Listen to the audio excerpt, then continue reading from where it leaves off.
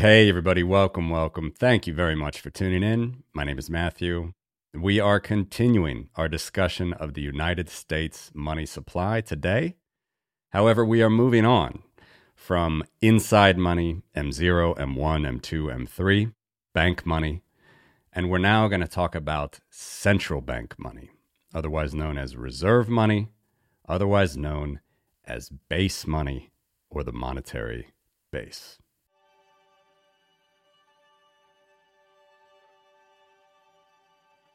So much to say about base money. Where to begin? For those of you that have been following my work since the second quarter of 2018, you probably know I have done a global monetary base index. I've tracked the base money of the top 50 central banks in the world, which is something like 95% of global GDP. And even the top 6 central banks of the world, as you can probably imagine: the dollar, the euro, the yen, the yuan, the British pound sterling, and the Indian rupee. The top 5-6 currencies in the world, they themselves make up 90% by value of the monetary base. So there are many different rabbit holes, many different avenues we can go down as far as talking about base money. But today, we're just going to look at base money for the United States. And I don't want to go too much through the history here. I don't want to talk about the economic implications even of base money. I just want to show you it. Remember, this channel is going to be a lot about the how and the what, perhaps even more than the why, although I will try to answer some why questions every now and then. This is base money. So, as I mentioned in the intro, we've already shown inside money. We've done the hard work: M0, M1, M2, M3, M4 in some countries' cases, otherwise known as fiduciary media, bank money. These are claims denoted and denominated by a liability on the bank's balance sheet that we refer to as a deposit. Claims that trade like money. Fiduciary media, bank money. Now we're going to talk about the core of the monetary and financial system, the monetary base. The main thing you need to understand about the monetary base is it is analogous in today's fiat monopolized monetary system. The monetary base is analogous to gold and silver and even bronze alloys, copper, other base metals of the past.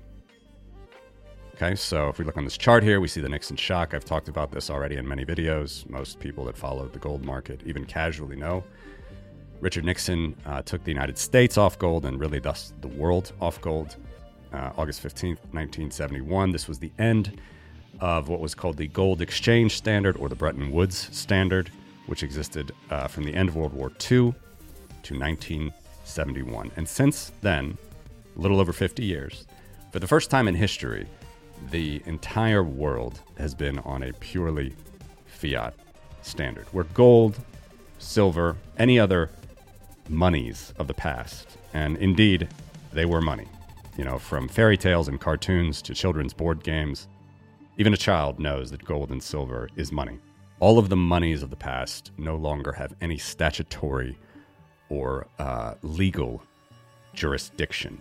There is no legislation, there is no statutory connection between a precious metal and a nation's fiat money supply today. Now, I hasten to say, of course, there are some exceptions to every rule. The euro actually still has some gold reserve requirements. So European central banks and the ECB in total is required to hold a portion of gold backing the euro. And Europe has historically had a difficult time of inflation. Notable would be the Weimar Republic in Germany after World War I. And of course, another fact that central banks and central bankers like to ignore is that central banks hold between a fifth and a sixth of all of the gold in the world in their coffers still. So it's about 1.1 billion ounces or so of gold that is held in central banks to this day. And that number has increased, by the way, over the last 15 years since the global financial crisis. And there's about 6.3, 6.4 billion ounces of gold that have been mined throughout humanity. So if you remember some of the legendary debates that Dr. Ron Paul would have as he was chairman of the House Financial Services Committee, when Governor Ben Bernanke would come before him and say gold is not money, Ron Paul would say, well, why do you hold gold? Ben Bernanke would say it's tradition. We can see that there's some very interesting, look more at what they do, not what they say, very interesting facets about gold still in the monetary system, even though there is really, other than a few exceptions like the euro, there is no legislative or statutory requirement for central banks around the world to hold gold. So, when I show you base money, central bank money, if you were a monetary scholar or geek watching this from the Eastern Hemisphere or in Asia, you would probably have heard of this as reserve money, central bank money. Basically, the money that the central bank prints, that is the modern equivalent to gold and silver. And of course, it only has this equivalence because of the monopoly of the central bank. The central bank has monopoly license. Basically, in every country, there is a central bank, the monetary authority, the monetary issuer, the printer, issuer, minter of money. In the United States' case, this has gone on for a little over 100 years. Federal Reserve was passed during the holidays of 1913, opened their doors in 1914. Have this chart showing here from 1918, January, all the way until the end of 2022. So, main point, understand that in our monopolized fiat world of the last 50 years, base money is the core of the system. We cannot go any deeper. It is the most irreducible form of money. And if you were paying attention, a keen eye would see the two time series that I have up and running here on our chart engine. Cash inside banks, Vault Cash, and cash outside banks, we've actually seen before.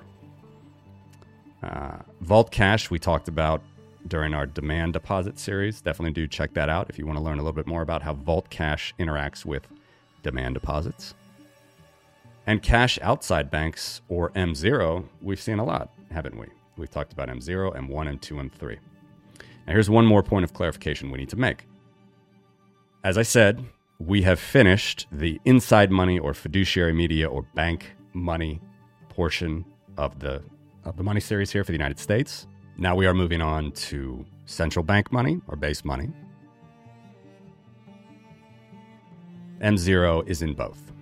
It is in both. So again, exceptions to every rule. M0 is both part of the public-facing money, inside money. By the way, we say inside money because it's inside the banking system. So all those M's, M0, M1, M2, M3. This is money that you and I can hold on a retail level or institutions can hold on that level. These are deposits in banks and also non-banks. Money market funds, hedge funds, subsidiaries of banks even hold repos, which are basically government securities that trade like cash. Levered government securities, they can trade even overnight like cash. So we've talked about all that. We've talked about the broad money supply in the United States. We've even reconstructed M1 and M3, both of which the Federal Reserve has chosen to cease publishing. But now we're coming back to base money. So yes, this feature here in the black, cash outside banks, M0, it is both part of public-facing money and it is part of the monetary base.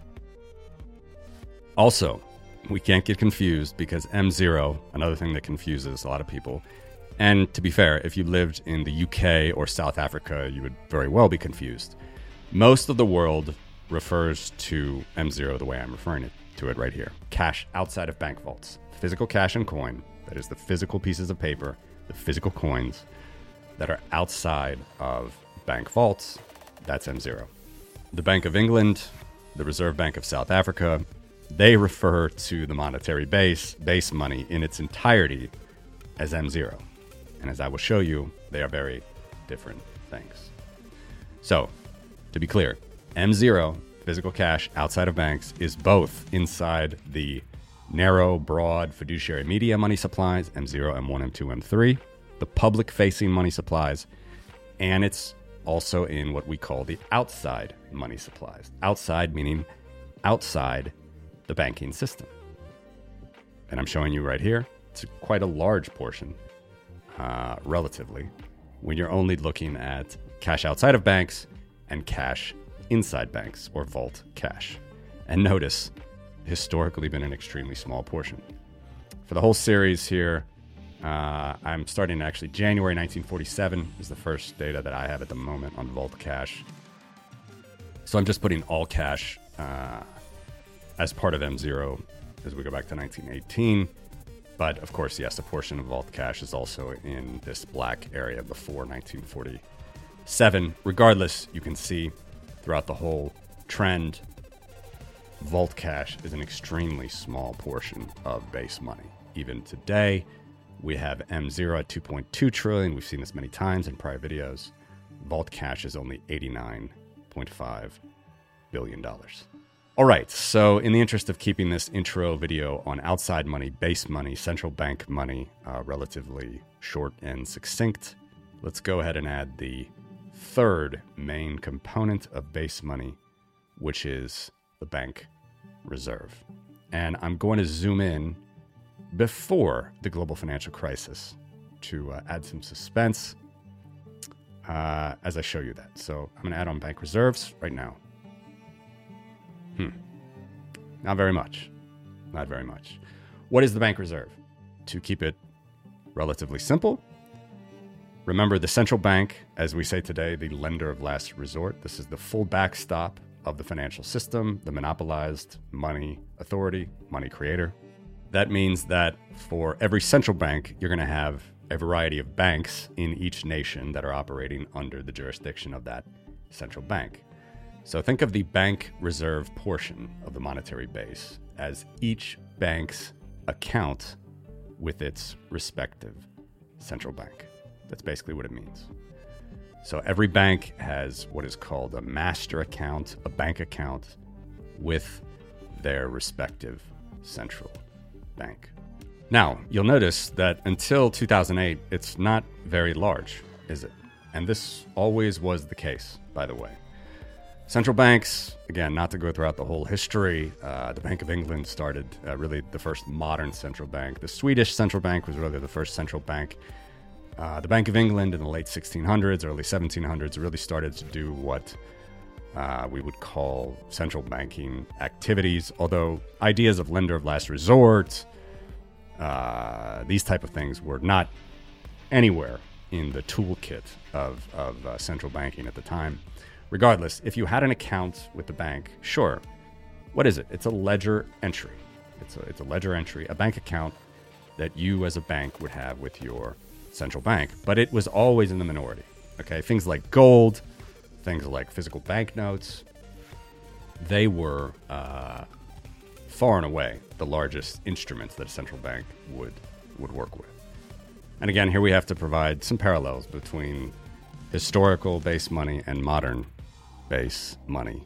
Historical base money, namely gold and silver. Modern base money, namely central bank money. Where does each sit on a central bank's balance sheet? Or a bank's balance sheet, by the way. Doesn't matter. Even to this day, remember, central banks hold gold. Modern banks, they don't really need to hold gold. Maybe some investment banks hold some gold. But commercial banks don't really hold gold. Most of the gold, the monetary gold, if it's held by any official institution at all, it's going to be held by the central bank. Where does the gold sit on the modern central bank's balance sheet? It sits as an asset. So what are these portions here, which I mentioned are part of the central bank's balance sheet? Cash outside banks, cash inside banks, bank reserves. What are these? These are liabilities. These are claims, deposit claims, that other entities in the system have on the central bank. They are liabilities. We will get into this in future videos. The gold standard, silver standard. A standard does not mean backing. It never has. Even though we had gold and silver standards all throughout history, all the way until here in 1971, there always has been gold or silver underpinning a nation, a society's, a civilization's monetary system, always. Even though that was the case, do not confuse a standard with backing. So am I saying that because this is all a liability, that the central bank holds, add these three units up, a little bit, $850 billion worth of gold on their balance sheet? No, not now, not ever. Not ever. Don't confuse that. We'll talk about the history for sure.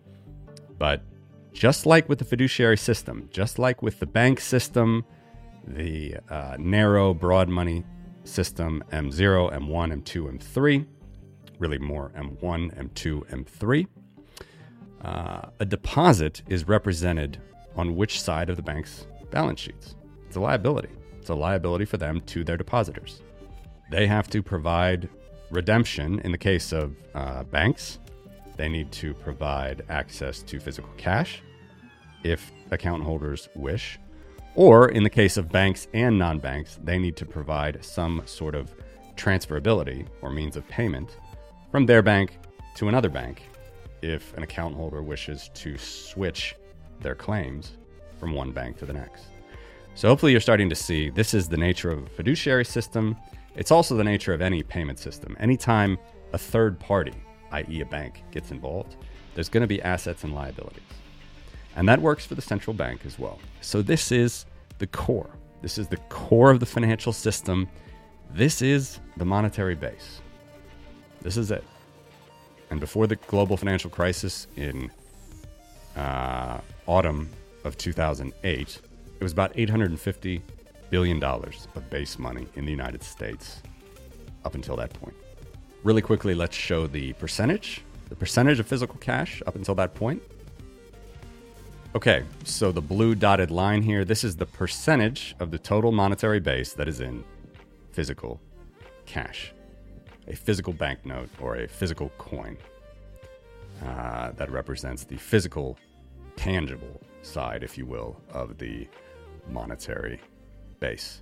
And as you can see, other than the Great Depression of the 1930s, most of the time, physical cash has been 75, 80, even 90% of the monetary base. Huge portion. And again, not to get too much into the history here in this video, the Federal Reserve likes to claim that this interwar period, the beginning, remember they opened their doors in 1914, they like to say this is kind of practice. Ben Bernanke even admitted to Milton Friedman that the Federal Reserve caused, if not exacerbated, the Great Depression with their policies. We can get into that. The Federal Reserve nonetheless likes to say this is just practice for them. They were sort of getting their feet wet, understanding how this was going. We can see that after Bretton Woods, after the world adopted a fully dollar standard where central banks could redeem gold if they wanted in dollars from the Federal Reserve, but central banks themselves around the world, and certainly individuals, institutions, they would be on a dollar standard as far as reserve type money would go worldwide, globally. From the Bretton Woods to the collapse of the Bretton Woods, even after Bretton Woods collapse, Nixon shock, we're at 80, 85, even 95% physical cash as a component of the total monetary base. This all went haywire after the global financial crisis in 2008. And here's the suspense I was saving you for right now. Notice here the bank reserve portion of the central bank's balance sheet, a liability for the central bank to its banking partners, exploded. This was known as quantitative easing. In other words, printing money to bail out bad assets from the banking sector. We have QE1, QE2, QE3. To where we got to 2014, And the Federal Reserve's total balance sheet was 2.7 trillion plus 1.2 trillion M0, roughly 3.9 trillion, a couple, 70 billion more for vault cash, $3.94 trillion of base money, where just here on the eve of the financial crisis, 850 billion.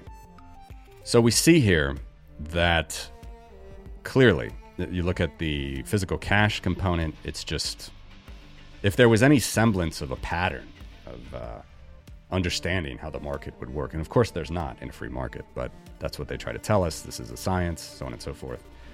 Any semblance of a pattern or the central bank knowing what it was doing, quote, normal banking, normal central banking, it's blown out of the water here after the global financial crisis.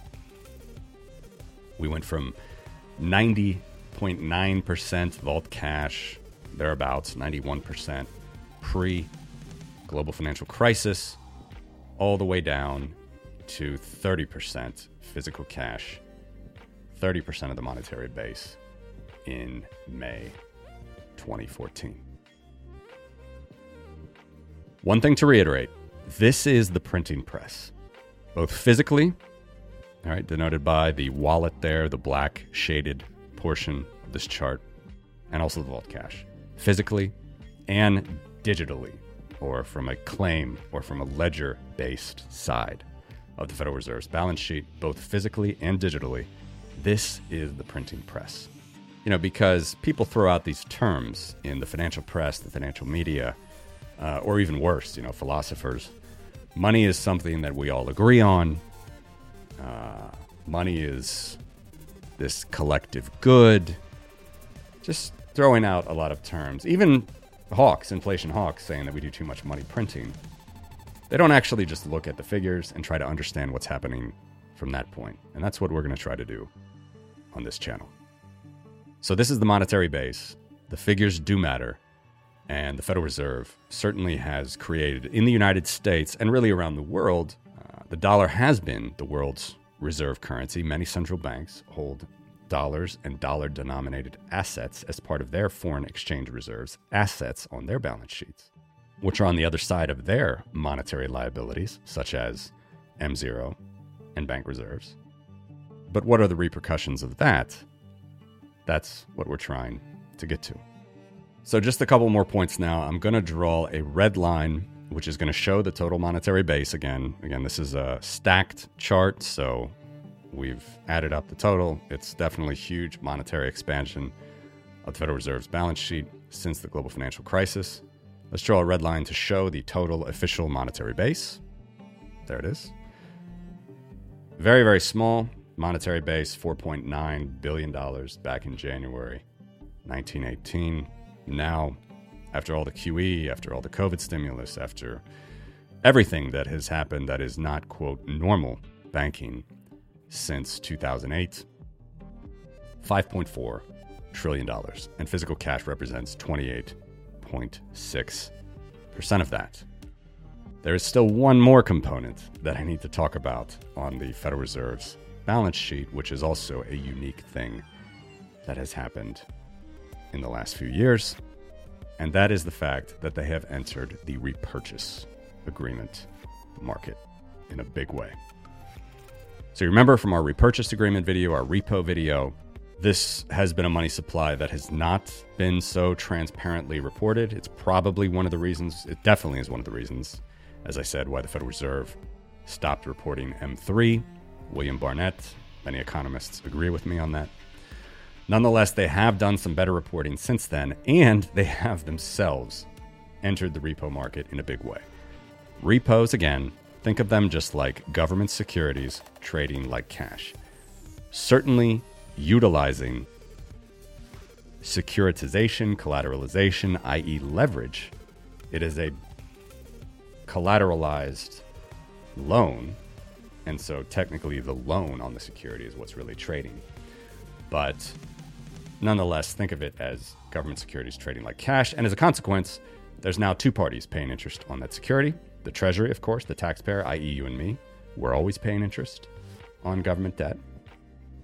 But then whoever collateralizes the government security, sells it on with the promise later to buy it back at a higher price, they're also paying interest on that because that is a short-term loan, typically an overnight loan.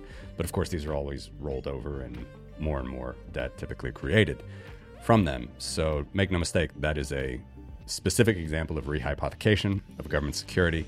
The Federal Reserve has entered the repo market in a big way in the last few years. So this money is a form of base money that is basically for the shadow banking sector. Okay, so all the banks in the United States, the credit unions, the thrifts, they have access to these reserves. They have an account with the central banks. But money market funds, some hedge funds, subsidiaries of banks, basically shadow banking, and shadow banking is an IMF term, by the way. Shadow banking, non-bank types of institutions, they don't have access to these funds, and apparently the Federal Reserve thought that they should. So what I'm going to draw now is still part of the Federal Reserve's balance sheet, but it's basically the remainder of the balance sheet, and it's some major expansion they've done in the last few years, and that is right here. So this is the lightest green portion, as you see. And actually, let's even take everything off, but repos. Here you see basically nothing until after the global financial crisis, some activity. But then as we get to the COVID years here, not at the start of COVID, but into 2021, let's just go here to, let's see, April 2021, $383 billion in the repo market. May, 670. June, $1.2 trillion. August, $1.4 trillion. November 2021, $1.7 trillion. January 2022, $1.8 trillion. February, $1.9 trillion, all the way up to September 2022, $2.6 trillion worth of repos that the Fed has engaged with the market. Again, confusingly, the Federal Reserve calls this the reverse repurchase facility. That's from the perspective of the money market funds, from the perspective of the shadow banks. I understand the logic because, of course, they call bank reserves. It's from the perspective of the banks as well. All of these are liabilities on the Fed's balance sheet. So just like with deposits with banks, just like with NAV, with the money market fund, just like with repurchase agreements with a hedge fund or a bank subsidiary, a shadow bank, these are all liabilities that we're counting up to count what trades like money. But this is a form of base money without really being classified as such. This is the central bank collateralizing securities, paying interest on government securities, in addition to the Treasury, paying primarily non-bank institutions, primarily money market funds, for the privilege of repoing. That is, offering them the security with the promise to buy it back later at a higher price. That's what they're doing. Net, it is central bank money they have created that money market funds and shadow banks can access. So let's add them all back up now. Bank reserves, cash inside banks, vault cash, and M0.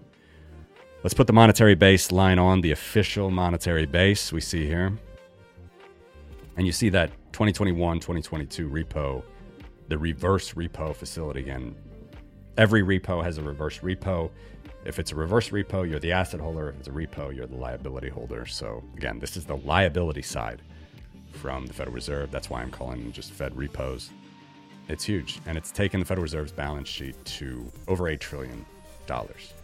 You see at the peak here, December 2021, roughly, we have $6.4 trillion in monetary base value. Add another $1.9 trillion in repos. That's about $8.3 trillion. So over $8 trillion.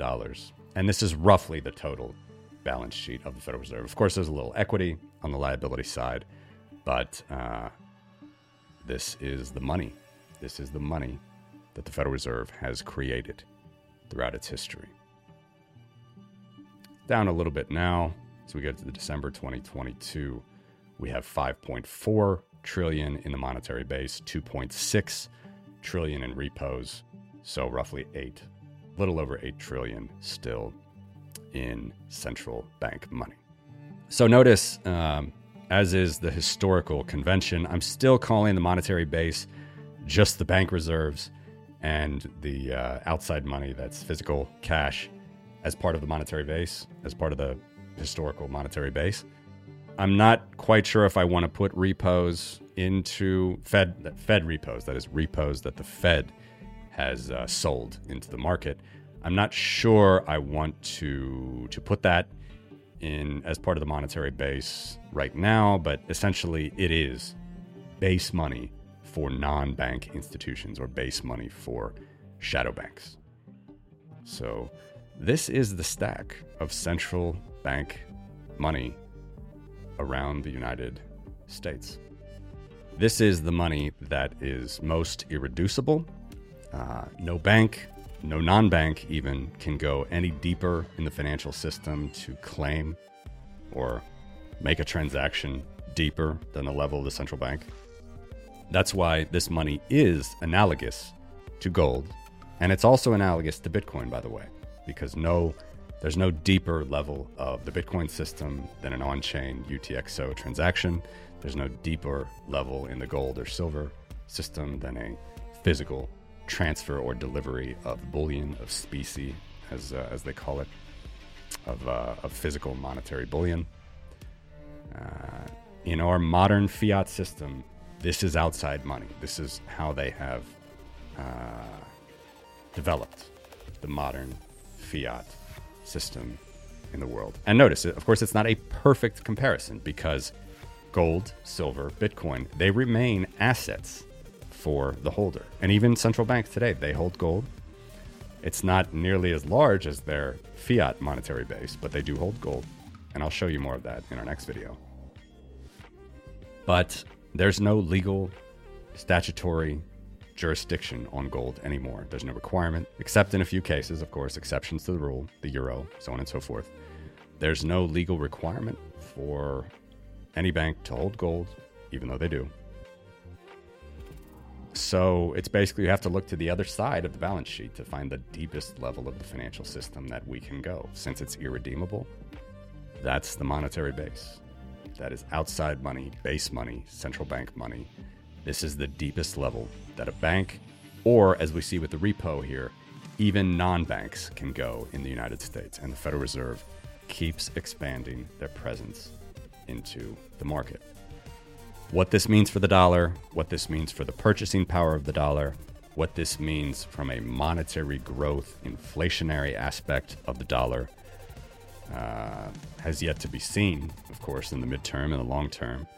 But in the last 15 years, we can see that we are on a completely different level, a completely different playing field than we have been before the global financial crisis. The Federal Reserve holds $8 trillion worth of assets, some of which is gold, mostly not, mostly it's government treasuries. $8 trillion worth of assets. With this money right here, they have created ex nihilo $8 trillion worth of liabilities, money that they've created and is now in the system, is now the base level of the system. And before the financial crisis, that number was about $860 billion. So roughly, the monetary base has expanded by 10x or 10 times in the last 15 years. You can see it's very, very different from a physical cash makeup representation of the monetary base to adding repos in the mix to all the rest. You can see that central bank money in the United States has changed a lot in the last 15 years. So much more to say about this. Please tune into the next video. We'll give a little bit more historical context on the relationship between gold and the United States monetary base. Hope to see you then. Thanks for watching.